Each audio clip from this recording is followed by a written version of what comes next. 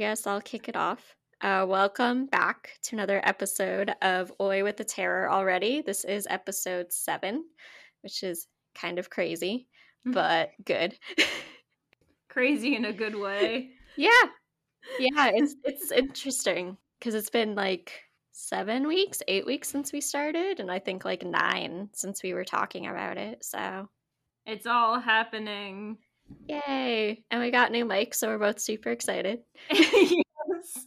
Hopefully you guys notice change for the better in the audio. Hopefully. Because after listening to the last episode, I was like, uh-oh.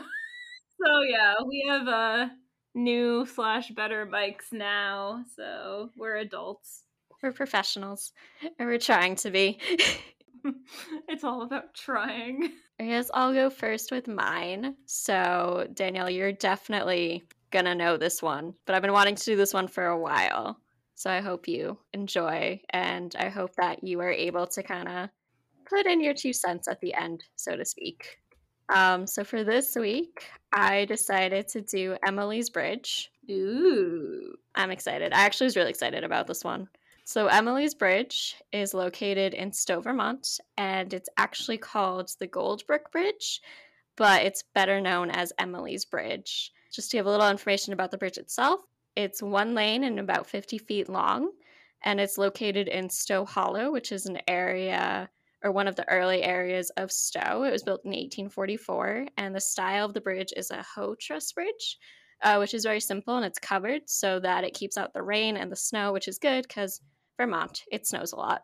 And it's called the Gold Brook because that is where they found gold. So that's why it's named the Gold Brook, because they found gold there in the brook below. Getting to the story of how it was called or how it was named to be Emily's Bridge, I found a few different versions. The story of Emily took place sometime between 1849 and 1949. They're not really sure, but there have been claims that have gone back to, I think, 1968 was when the earliest claim was actually recorded. So in one version of the story that supposedly took place in the 19th century, a young girl named Emily was supposed to meet her lover or boyfriend at the bridge one night, and they were supposed to go and elope. Because he was from a wealthy family, she was from a poor family, so neither family really approved. They decided to meet at the bridge at midnight and go to elope. He never showed, so in her distraught state, she ended up actually hanging herself from the rafters of the bridge. In another version of the story, she met a young man and they were supposed to get married, and she was waiting for him at the church on their wedding day. He never showed. She then got into her family's wagon and in her haste was heading off to see if she could find her fiance. When she was coming to the bridge, she failed to turn correctly right before the bridge and ended up actually driving the horse and carriage over the bank and crashing onto the rocky brook below, and her and the horses were killed in the incident. In another version, the same thing happened, but instead of being in a horse and carriage, she was actually in an automobile, and when she went around the corner, she was going too fast and she crashed the automobile into the brook below and pretty much died instantly. There have been a lot of experiences because I was kind of wondering, well, with this story, like what is making it kind of continue? And I guess there have been a lot of things that happen to people that visit the bridge. These include scratch marks appearing on the cars that are parked under the bridge. People have been scratched or touched by who they assume is Emily. They have also been strange noises such as footsteps, ropes tightening, and a girl screaming. Some have reported seeing an apparition of a young girl that they assume is Emily, and they've also reported hearing banging noises from Emily hitting the outside of the cars or dragging sound that comes from kind of the top of the outside of the cars. And most of these seem to take place between 12 a.m. and 3:30 a.m. There's also been evidence that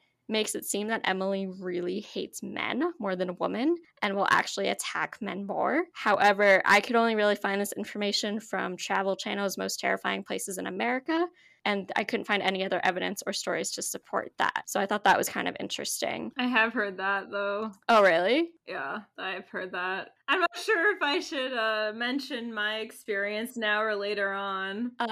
Maybe later. Yeah, I don't know what you would prefer. Yeah, probably. To support that theory, I've also heard that one, so. Okay, maybe I also heard it from you from telling me about it. I'm not sure, but I couldn't really find it anywhere, and it was kind of frustrating. Hmm. If people are interested in learning more about Emily's Bridge, they can watch that episode of Travel Channel's Most Terrifying Places in America. I believe it's season 3, episode 2. They do have 2 stories that I did take from the show, and I will tell those now. A young couple decided to go and check out the bridge at night after hearing about the folklore. They decided to park on the bridge and turn off the car, and they locked the doors. As they were waiting for things to happen, they were just kind of chatting and kind of just waiting. After about 10 minutes passed, the couple was saying that they should head out because there was nothing happening and it was getting really late. While they were sitting in the car, it did start to fog up. While they were about to leave, the girl looked to face her boyfriend and noticed that there was a set of cold, hollow eyes that did not have any people staring into the car on her boyfriend's side who was driving. And it looked like there was a face pushed up against the car window. She also described that this thing had straw-like hair. They were both freaking out and tried to start the car, but it kept stalling. And after the third time, the car finally started and they were able to drive off. When they got out of the car later, they noticed that there were scratches on the side of the vehicle that this supposed figure pushed against. And the girlfriend says she thinks Emily pushed against the side that her boyfriend was on because he was a man and she has a grudge against men.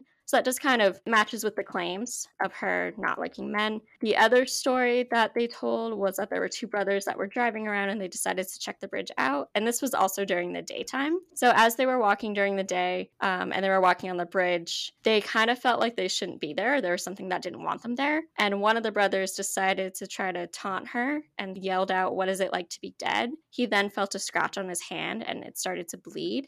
And he started to feel really weak. So they got in the car and they left. The brother that was scratched still felt really weird and just felt like something was wrong. So his brother went with him to a priest so he could be cleansed. And he said that he felt a lot better after that. There was also the first claim that happened back in 1968 by a young man who was writing a paper about an incident that happened while he was on the bridge. He was writing about how he brought a Ouija board to the bridge and a young spirit presented herself as a girl named Emily. Others who were using Ouija boards also decided to go to the bridge, and they also stated that a young entity named Emily would kind of show up. But when they were talking to Emily, they said she confirmed that she was killed by her fiance's mother. So that kind of brings a different tale into what might have happened. The thing I found really interesting when I was going through is that there is some history out there that could easily debunk this whole thing. For example, there has never been any historical evidence that Emily actually existed.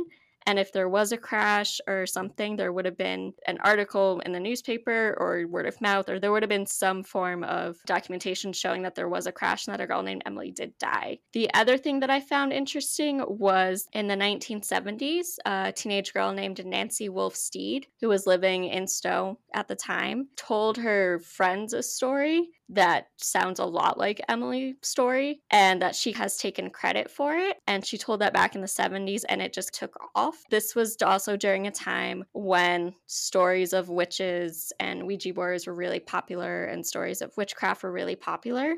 That kind of also makes me wonder whether or not this actually happened and if it just was like a made up story that just kind of got out of hand, so to speak, and now it's really famous. And the only thing I could find out about her today is that she is a reporter. After looking at all of all the articles and everything I've looked at, they all pretty much said the same thing, and they all pretty much said the same story, and they all had stories of people that would go to the bridge, especially teenagers. And the other issue that they're having with Emily's Bridge is that it's disturbing the people that actually live there, because these teenagers will come between 12 and 4 in the morning, and they'll be really loud, and they'll be partying, and they just kind of disturb the peace of everyone that lives there. So even though I think that the people that live there kind of like it because it does bring tourism to the town, they also hate it because it causes a lot of ruckus. So I'm actually not 100% sure if it's like legit. Okay. I'm just not sure if it's legit or not. After kind of reading and going through everything. But I think it is an interesting story, and I think it's kind of just shows how, if she did make it up in the 70s or if it was made up, just how a story can spiral kind of out of control, and how if you ask a lot of people, they know about it or they've heard of it or they're like, yeah, that sounds familiar. So I'm also just curious to see what your take on it is. So, as you know, I did go to college at Champlain, Hmm. which is in Burlington, Vermont. I think it's like 40, 50 minutes away from Stowe. Yeah. So, going to college, not growing up in Vermont, going to college in Burlington, I kind of learned like freshman, sophomore year, oh, Stowe is the area where the fancy people basically go to stay at ski lodges and like buy expensive dinners. Yeah, basically go skiing, snowboarding, or drink hot chocolate by a fire or something. And then See, I know it as like where the Von Trapp family lives. If you guys oh know yeah, The that's Sound of right. Music, that's where the Von Yep. Trapp family settled, is in Stowe. So So yeah, I guess there's a lot going on in Stowe. Yeah, I forgot that's true. Yeah, there's a because they have a yep. lodge that you can go to. Yeah, they have like a brewery there Hmm. now, I think. And then I think the lodge or somewhere near that lodge, like they host sort of a venue for weddings and other events. My dad and stepmom just went there like a few months ago. Oh, okay.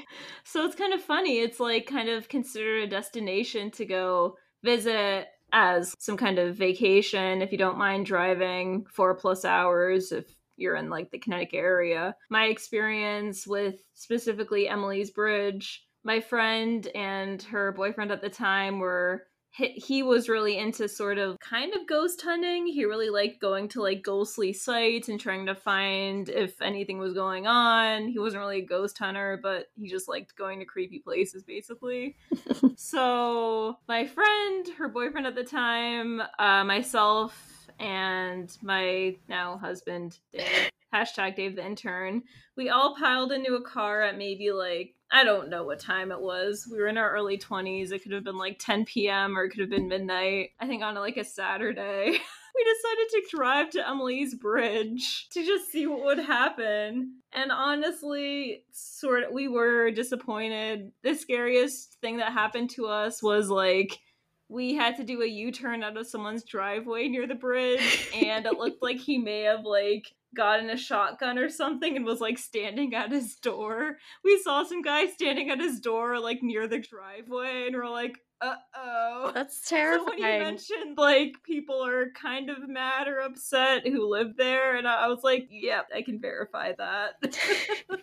But then yeah, so after that we actually got to the bridge. Yeah, basically nothing really happened. And we did hear that like probably men would be more affected by this, and she has kind of a harboring resentment or anger towards men. Like if something were to happen, like they may get scratch marks or something. Nothing creepy happened with the car, the windows, windshield. We never really experienced anything, and then we basically just went on our way. But I think I may have actually seen the episode you're talking about. I feel like that sounds really familiar. Yeah, if for those of you that are interested in watching it, I believe it's on Discovery Plus. Yeah, like Stowe's kind of like an area known for having a lot of tourists and being kind of fancy, but then it definitely has a lot of the like super rural people live very quietly. It's kind of like half and half.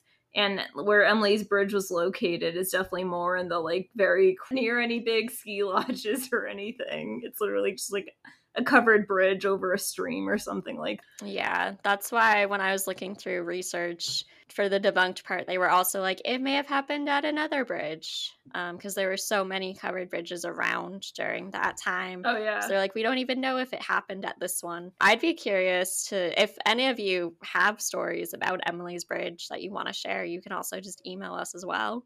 Because I'd be definitely interested in reading about other people's experiences. So, or to see if anyone's had Yeah, any. I want to know. Yeah, I mean, mine was like nothing. So if anyone has actual, if something happened, that would be good to know. I actually had never heard of the theory that you mentioned that it might be like something involving the groom or fiance's Mhm. mom. I'd never heard of that one, so that was new to me. I mean, I didn't find like any story confirming that's the only article. I found it in one article where it was like, oh, this person took a Ouija board Yeah. and they asked her and she said it was like the fiance's mom, which I guess kind of makes sense because in the other versions I was reading, the parents were definitely against them getting married because supposedly he was wealthy and she was poor. Mm. So it's that kind of class divide, which I'm like, I can understand. Oh, yeah, that does sound familiar, actually. But I was also just like, Yep. so what? Did the mom like convince her to meet her at the bridge and then kill her? Like, what? How? But why does that seem even more sinister than the groom himself doing it? It's like he didn't do it, but his mom did. For some reason, that seems even worse. I don't know why. Because it's like, I don't think the groom, if it is real, I don't think that the groom would have been intentionally been like, if I don't show up, she's going to kill herself. I don't know Yeah. if that was intentional. Like, and I guess now she's just waiting there because A, she never got the closure. And she's like, again, it's another story where it's this poor girl has been jilted. She kills herself and now she's trapped waiting for him or looking for him or just Right, mad. right. And that just seems to be a theme in most of the stories that I've been picking. So I know. And it's kind of like frustrating because I remember looking this up too before when I was going to school in Vermont and everything, and we were interested in it. And like seeing what you said also that there aren't any actual records of a mm-hmm. person of this name or anything. But then it's like, why does this story exist? It must be based off of something. Like someone could have made it up, but why would it keep circulating for so long? I think the other part too is that it is a story, it's a love story at the end of the day. And I think that Yeah. is what has made it keep going. And I just think that theme, like, is kind of a gold mine essentially to make sure it keeps going. So I do think Mm-hmm. that Nancy Steed had something to do with it because it makes sense because it's that time period. I think The Exorcist was just like coming out a few, maybe around that time or a few years later. So it's like paranormal and witchcraft was really popular. So it would make sense. And then, it's the whole word of mouth thing. Like, oh, if I tell one friend, they'll tell their friends. Or it's even like telephone, where it's like if I tell Mm-hmm. you a story some way, they may tell it to their friend, but they may tell it a little differently. And then over time, it just kind of morphs into this folklore and this legend of the town. Which decade or which century was this supposed to take place? Because I always imagined that her riding a horse. Yeah, that's what I imagine too. So I don't remember where I read it, but it'll be in the sources. It supposedly took place sometime between like 1849 and 1949. So like within 100 years. Oh, wait, really? Yeah. I thought it was a lot earlier than that. Well, I thought it took place in the 1920s, which makes sense if it's like an automobile accident, considering it's a horse and buggy. It seems to be the most popular. That's like definitely like I feel a little bit before the 1920s, so sometime within like the 1910s. That was the main story I knew, that there was a horse. Mm-hmm. So I was just like, okay, this has to be older. Huh, that's interesting. Yeah, I don't even think the people really know from what I saw in my research and on the Travel Channel episode. They were just like, it happened sometime between this year and this year within the 100 years. And it's just, there's different versions. There's she was meeting him at the bridge and he never showed. So she Right. hung herself. And then I guess her parents found her like the next day because they had a Right. feeling that she was going somewhere to meet this guy. And then it's the other version of, oh, she was jilted at the church on her wedding day. So she like took off to go find him and made it to the bridge before she crashed and killed the horses and herself. And then is the version of it's that same story but with a car. So it just seems like there's just different versions depending on who you talk to. And even whether you talk to like a local or if you talk to somebody like you who went to college in Vermont and heard about the story. Mm-hmm. And you could argue, why would the people of Stowe really need to make up a story like this? Because they have such a large industry from people going there for skiing and winter activities, in addition to like the Von Traps and whatever. So like usually if something is kind of made up and unverified, it's kind of in a random area where there isn't really anything else going on. Like near our hometown. You could pick us some apples and Christmas trees. I think we have more Christmas tree farms than like anything else. Than residents. Feels like that sometimes. But I mean, you do make a point. And the other thing is it doesn't seem like they're like the residents of Stowe were thrilled about it because it does cause a lot of teenagers or college students to come and party and see if it's real. Yep. So then they're disturbing the peace, and the cops are like, we can't do anything because they're not doing anything illegal. Yeah. Our hands are tied. We can't do anything. We can tell them to leave. They're just gonna come Unless back. they take down the bridge, which They might. seems like it might mess up people's commute. They can also just replace it with like a new bridge. Maybe not a covered one. Maybe that will confuse people. But it's so charming. Yeah, whenever you see a covered bridge, it's just like you assume, oh, this is some kind of old historical type. You don't really see new modern covered bridges. No. I don't think it's specific to New England, but you kind of know like a covered bridge is like kind of a classic type. Well, I also feel like just because Vermont, they do get a lot of snow, and it does keep off the snow, so it's less dangerous Mm-hmm. than a regular bridge. It's less slippery. It's a one-way bridge. It's only like I think it's only 50 feet. Yeah, it's only around 50 feet long, so it's not even like a long bridge. Right. And it also, you're right, it does have like that New England charm to it. Yeah. I'm curious to see if it does continue and if the story keeps being told, and like if we'll still be talking about Emily's Bridge in the next 30, 40 years. I'm thinking of this classic movie with Meryl Streep. The Bridges of Madison County. Yeah. I feel like that takes place in like the Midwest or something, though. I have no idea. I think there might be like covered bridges everywhere, but I feel like it's kind of the classic New England calendar. Look at all these pictures of covered bridges or something. Look how charming they are with leaves. I mean, I guess so. I've never actually seen that movie. I've heard of it. Oh, But really? I've never seen it. She's like a French lady that's in America and she's on a farm, but she's like sad, and then she has an affair with a photographer who's, I think, his job is taking pictures of covered bridges or something. Oh, maybe it's Wisconsin. Madison, Wisconsin. Madison County. I don't know. Are you thinking? Yeah, I mean, it's called the Bridges of Madison County, so That's the only Madison I've heard of. Oh, there actually is a Madison, Connecticut. I'm curious now. I feel like I need to look this up now. Meryl Streep, where were you? Also, the fact that Meryl Streep plays a French woman. Yeah, and I think it's the only movie I've seen her with dark brown hair, too. I guess she had to have dark brown hair. Oh, we're both wrong. It takes place in Iowa, Madison County, Iowa. Oh, whoops. Sorry, Iowa. You also have a Madison. I think a lot of states do. Probably. A lot of states have the same names of towns and cities. Or if they're like Massachusetts and Connecticut, they sound similar, but they're not the same. Yeah. Because we have like a Newtown in Connecticut, and then there's Newton in Mass. Okay, yeah, I was gonna go the opposite point and say Mass places just have a lot more vowels thrown in. But yeah, there is a Newton. There's a Newton. They do. And then we have Newtown. Yeah. That's like the only example where they have a shorter name of something than we do. Or like in Connecticut, and I'm sorry, Massachusetts friends, I'm still mad about this. In Connecticut, we have Peabody, like the Peabody Museum, and then up here it's Peabody. Yeah. That always bugs me. When I recently moved to Mass, I mean, it wasn't too insulting because it was like close friends, but they did laugh at my face for a few seconds after I said Worcester. Yeah. And then I had to collect my pride and vacate the building. Because it's Worcester. Yeah, so if you ever enter Mass, you're not allowed to go in without pronouncing that right. Yep, they'll stop you at the Mass border and ask you if you can pronounce it correctly. Yeah. They took away easy passes and have people standing at the borders asking if you can pronounce it. Here are 3 Massachusetts towns. Can you pronounce them? Get out of here if you can't. No Duncan for you.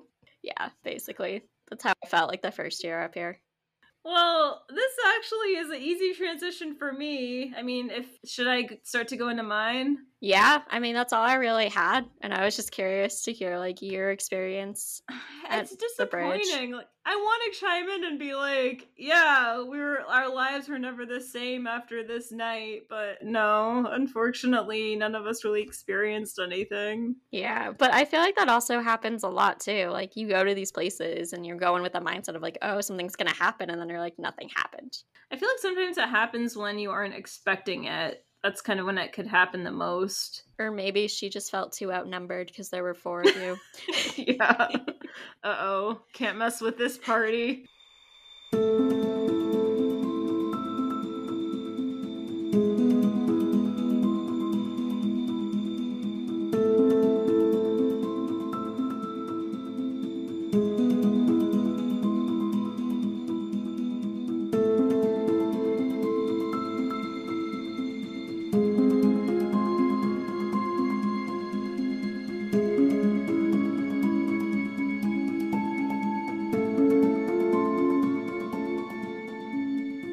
My story does take place in Massachusetts, so it's kind of funny that we were just talking about. Oh, you chose a local story this time. Okay. Yeah. Okay, it's kind of a lot to unfold. Oh boy. Should I get popcorn? I should probably move my hands from in front of my face because that's probably not great for audio. Yeah, if you want to get popcorn, I'll just mute you eating the whole time. Okay, how do I want to start this? Provincetown. Ooh, okay. P-Town. Here we go. Okay, I mean, it's not totally connected. Have you ever seen American Horror Story? I have not, but I know about it because a lot of my friends watch it. So it's pretty exciting. Dave and I, hashtag Dave the intern, and I just went to Provincetown. I think it was last October. Yeah. We just really wanted to do some kind of local, what's it called? Local, not honeymoon. Oh, staycation. So we decided to go to Provincetown. It's like an area known for fun, party, rowdy type people, like very artsy, stuff like that. They're actually known for being really LGBTQ plus friendly. Like that's their thing. So Dave and I wanted to go there and hang out. We had a good weekend. It was my first time being there, so I couldn't compare it with anything else, but like it seemed like it was kind of quiet, probably because of COVID compared to normally. I've been there. I went there in the summer and it was pretty crowded, so I feel like that's more of like a summer place kind of. Yeah, it definitely seems like that. Like, it's, I guess, kind of easy to get to because you can either take the ferry there from Boston or Hingham or somewhere else, or you can, if you feel like it, you can drive there. Provincetown is basically located like at the end of Cape Cod. So from where we are, it's easier to drive. But if you're in the Boston area, I think there's some kind of like express ferry or something like that. That basically just takes you straight to Provincetown. Mm-hmm. It's kind of known as like the party hangout type area. And actually, a few months after we went there in October, I really liked the show American Horror Story. And then I heard, oh, they're filming the latest season of American Horror Story in Provincetown. And I was like, what? Oh, right after I left. That's rude. So I think they actually stopped filming it a month or two ago, but it seems like they're kind of dropping subtle hints. Like the theme of this last season is either sea related. I think my guess is maybe mermaidy, folklore, something like that. They just keep like having pictures of like sea things, maybe pirates. So I'm like pretty excited. I was gonna say, I'm like, P-Town, I feel like that's a pirate thing for some reason. Well, what I mentioned to you, the Sam Bellamy, what Dave and I did a ghost tour when we were in Provincetown, and that was like one of the main stories they had for us was the legend of Sam Bellamy. That's right. So yeah, that's a whole other thing, but that's a pretty interesting. I guess he's like considered the most successful pirate because he was able to like get a bunch of gold, but then basically died when he was like 23 or something. So wow. Whatever you consider to be successful, getting gold, but then dying immediately. Yeah. But I guess for a pirate, I don't know. I guess that's good. I was a bit confused by that text because I was like, was that a story that we heard? I texted you. If you ever do pirates, do this one. Because we went to Newport and I was like, was that a story that we heard in Newport? I don't remember that. They must have talked about pirates or something because it's on the water, but like I don't remember which one specifically if they did. I don't know. That trip was what, like 2 years ago? Yeah, something like that. Maybe I'll do pirates next. So the story I am covering in this episode is The Lady of the Dunes. Ooh, interesting. I'm thinking of sand dunes. I don't know why, but... Yeah, no, it is sand dunes. Okay.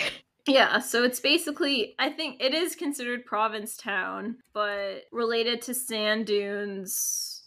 So, like, not what you would consider, like, Provincetown proper, I guess. It's Hmm. not in the actual city center. It's in, like, sand dunes off to the side, basically. So, it's an unsolved case starting from the 70s. After a young girl was playing in the sand dunes off of Race Point Lighthouse. On July 26, 1974, near Race Point Lighthouse on the sand dunes in Provincetown, a nude and disfigured body was found by a young girl who was there playing with her dog. The dead woman was found among the sand and brush off to the side of a pathway. I read it was 15 feet from like the main road in that area. Wow. And this woman became known as the Lady of the Dunes. She was found with pink toenails, long auburn or reddish blonde hair, tied back in a rubber type hair tie. She was found lying on a light green heavy cotton beach blanket with blue jeans folded under her head as well as a blue bandana. So it basically sounds like she was like found kind of like lying on a blanket like someone tanning or something, basically just like lying on the sand. And she was found without any kind of defensive marks. It seems like she hadn't struggled, and perhaps the killer could have been her companion because she was basically found just like in that same position, just like lying there. And the cause of her death was found to be a blow to her head, but no murder weapon was ever found at the scene. So there were some weird details. One of the weird details is that her hands were missing, and it was a way of basically hiding her fingerprints to make it difficult for the police to try to find who she is, her identity. And apparently they found like pine needles where her hands would have been. Ugh. Pretty strange. What? They also found that her head was almost decapitated. Like the person tried decapitating her head and then couldn't, for whatever reason, couldn't get through the whole thing, or maybe he heard people nearby and was scared off and stopped. So it looked like her head was almost decapitated to as another way of probably trying to hide her identity. Sounds like a nearly headless Nick situation from Harry Potter. Oh yeah, that's true. So yeah, I mean it's good that this wasn't successful because it's basically the only way police can currently try to find the identity of who she is. The police think that after she was found, she could have been there anywhere from 10 days to 3 weeks, and it was 74. So I'm guessing people had licenses then, or that maybe that was the main form of ID, but they couldn't find any form of identification on her. After the discovery, as many as 30 police detectives were searching the area, but none of them could find any clues. So their next move was to try to contact a relative of the unknown woman, but basically the only thing they could go off of was that she was maybe in the 20 to 40 range with reddish brown or blonde hair. She was around 5'6" and weighed 145 pounds. So those were basically the only details they had on her without having any like identification or fingerprints. I wonder if they could do dental records back then. It's interesting that you mentioned that because that was basically the only thing they had to work from. Mm-hmm. So it sounds like the person who did it was trying to take her teeth out. It sounds like some of her teeth were missing, but from the teeth they did find, they were able to find unique and expensive dental work. So something not really typical and like a everyday type person. They thought that the dental work was specific to the New York area, apparently. And they thought that it was basically valued at like thousands of dollars. So not just a random person who doesn't have, I don't know, a lot of income. Like it has to be, this person has to have some means of income or something, or know other people who could have paid for this. Like, so they found several gold crowns. So while trying to find leads for who this woman was, the police were contacted from a woman from Maryland who thought that this may be her sister, who also had auburn hair. The woman lost contact with the sister after she moved to Boston months before the murder, but this lead was later deemed as inconclusive because Provincetown is pretty close to the Boston area, so that's like not out of the realms of possibility. Another lead that seemed pretty strong at the time was that the Lady of the Dunes could be someone named Rory Jean Kissinger.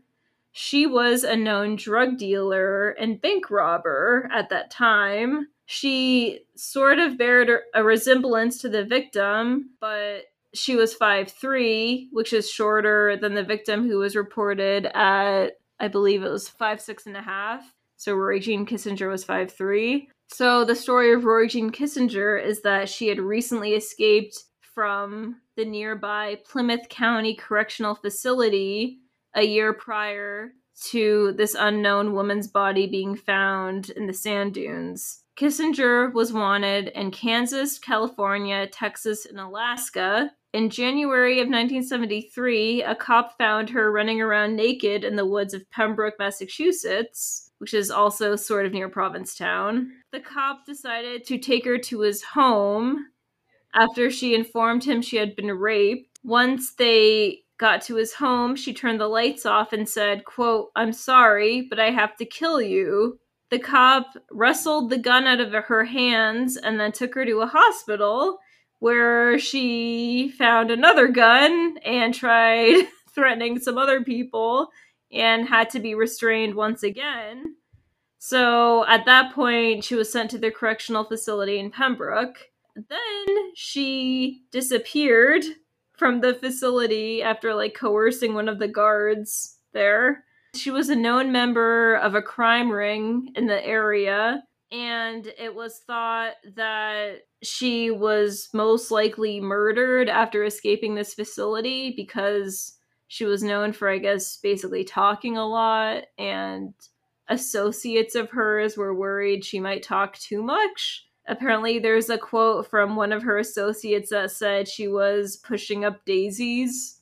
This was going on around the same time that the Lady of the Dunes was found, but like I mentioned before, there were a few discrepancies in her weight, height, and the timeline because apparently she went missing like months earlier to the Lady of the Dunes getting killed, so that didn't really make sense. And then in addition to that, they later tested her mother's DNA to see if it matched the Lady of the Dunes after she was exhumed, and the DNA did not match. So basically, it's an unsolved case with Lady of the Dunes and Rory Kissinger because she was never found either. So this is another unsolved case. Mm-hmm.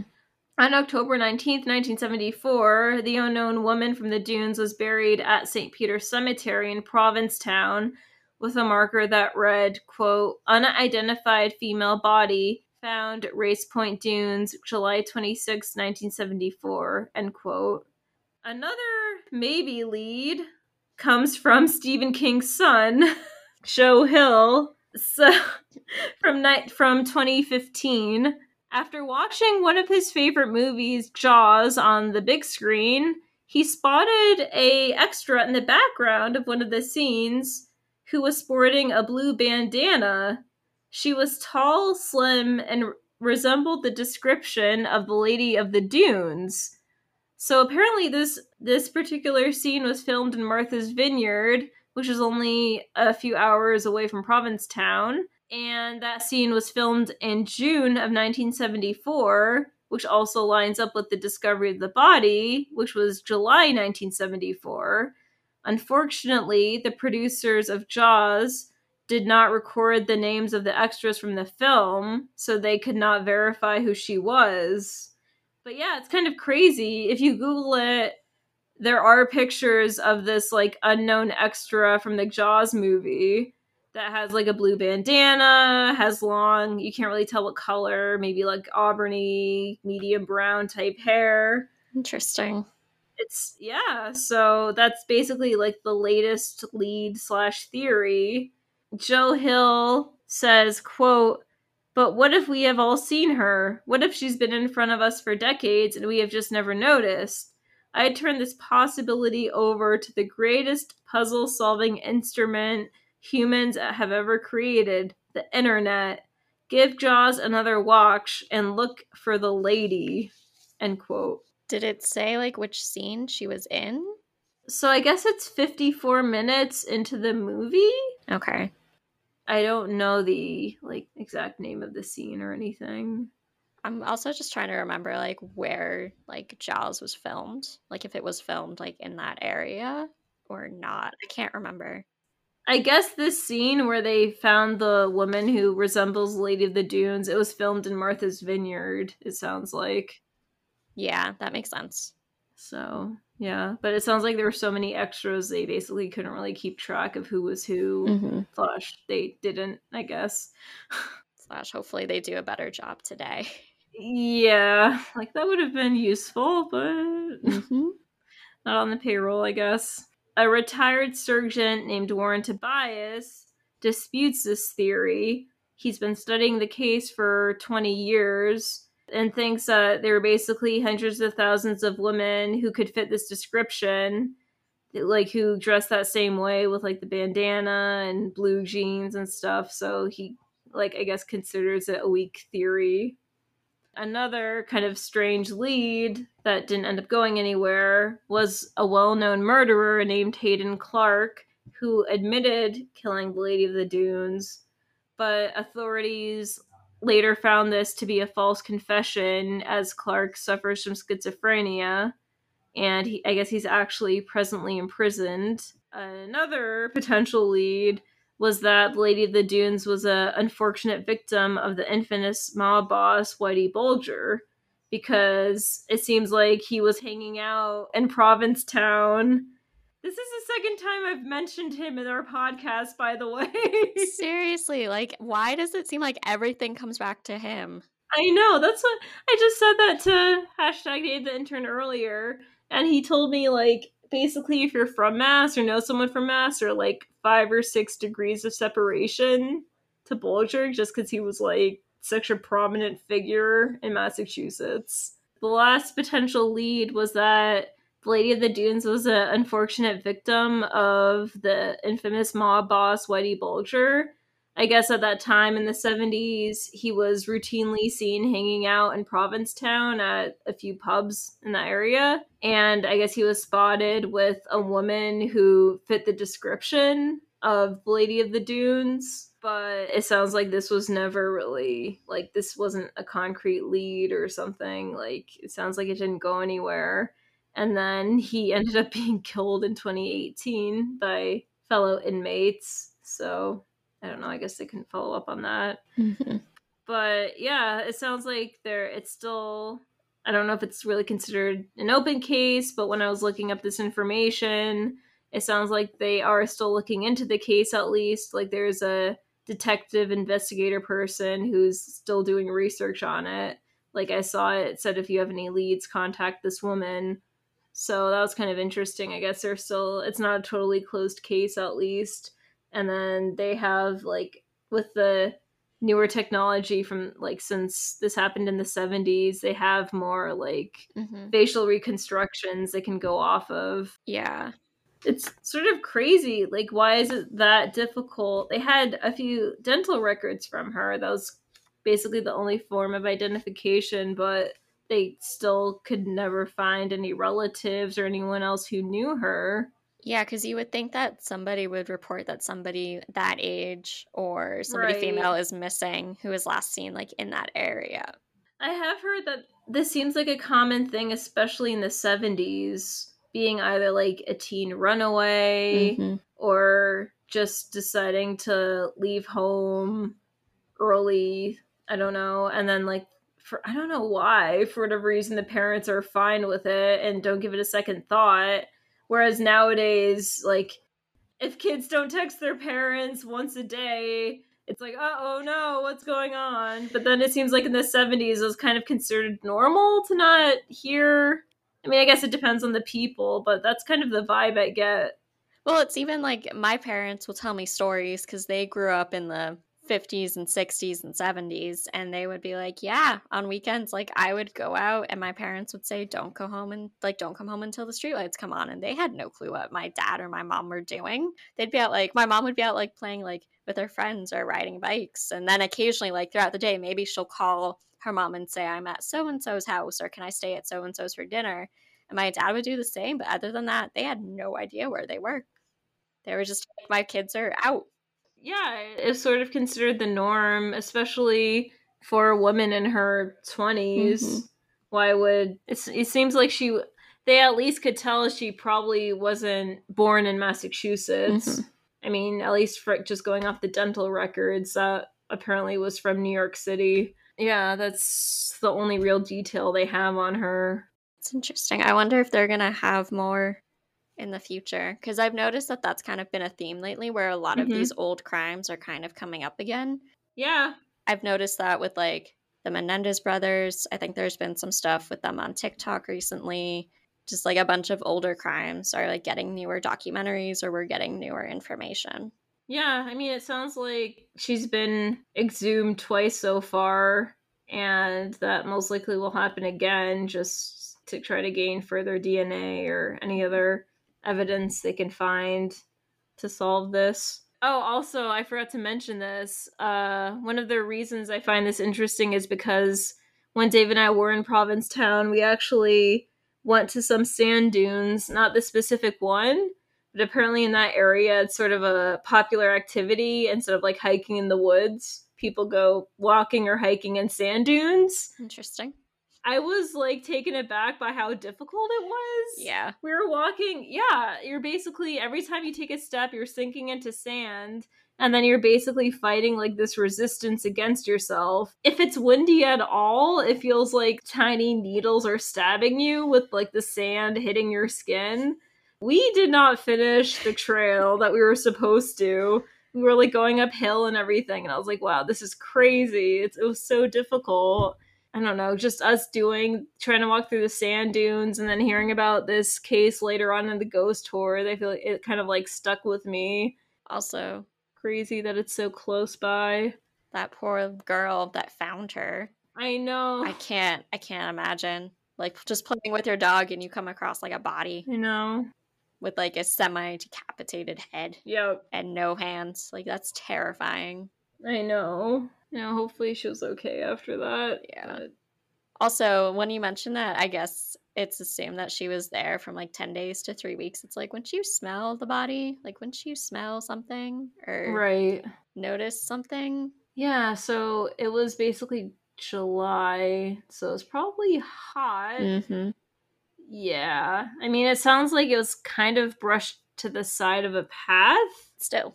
I don't know how sand reacts to stuff. I mean, yeah, you would think that someone would have seen that earlier because especially Provincetown is like such a popular destination in the summer too.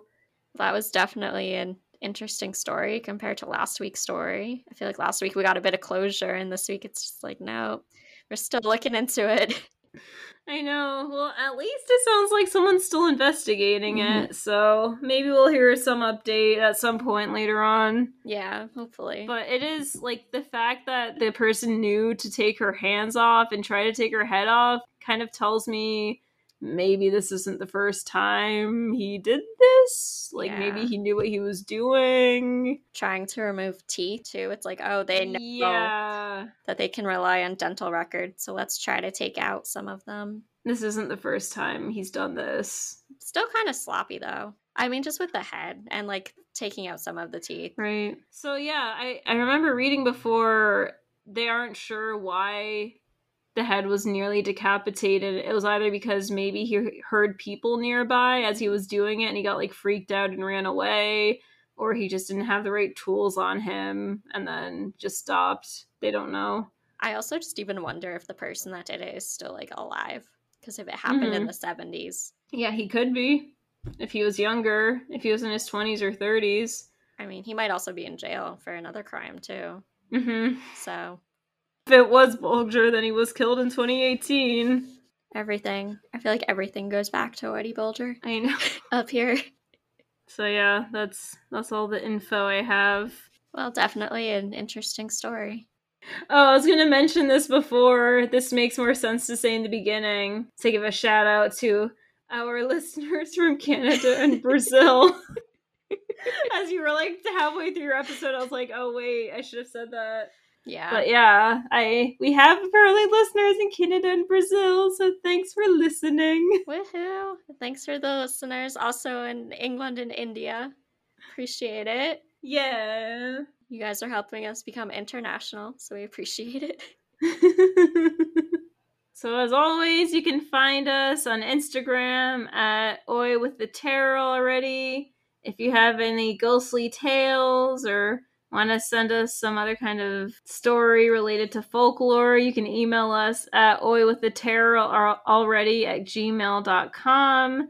We release a new episode every Friday. You can find that at anchor.fm, Spotify, and Google Podcasts. Appreciate you. Yes, we do. Thank you, everyone, for listening every week. We hope that you are enjoying the stories so far, and we're excited to see what comes next. We'll see you next time. Bye. Bye.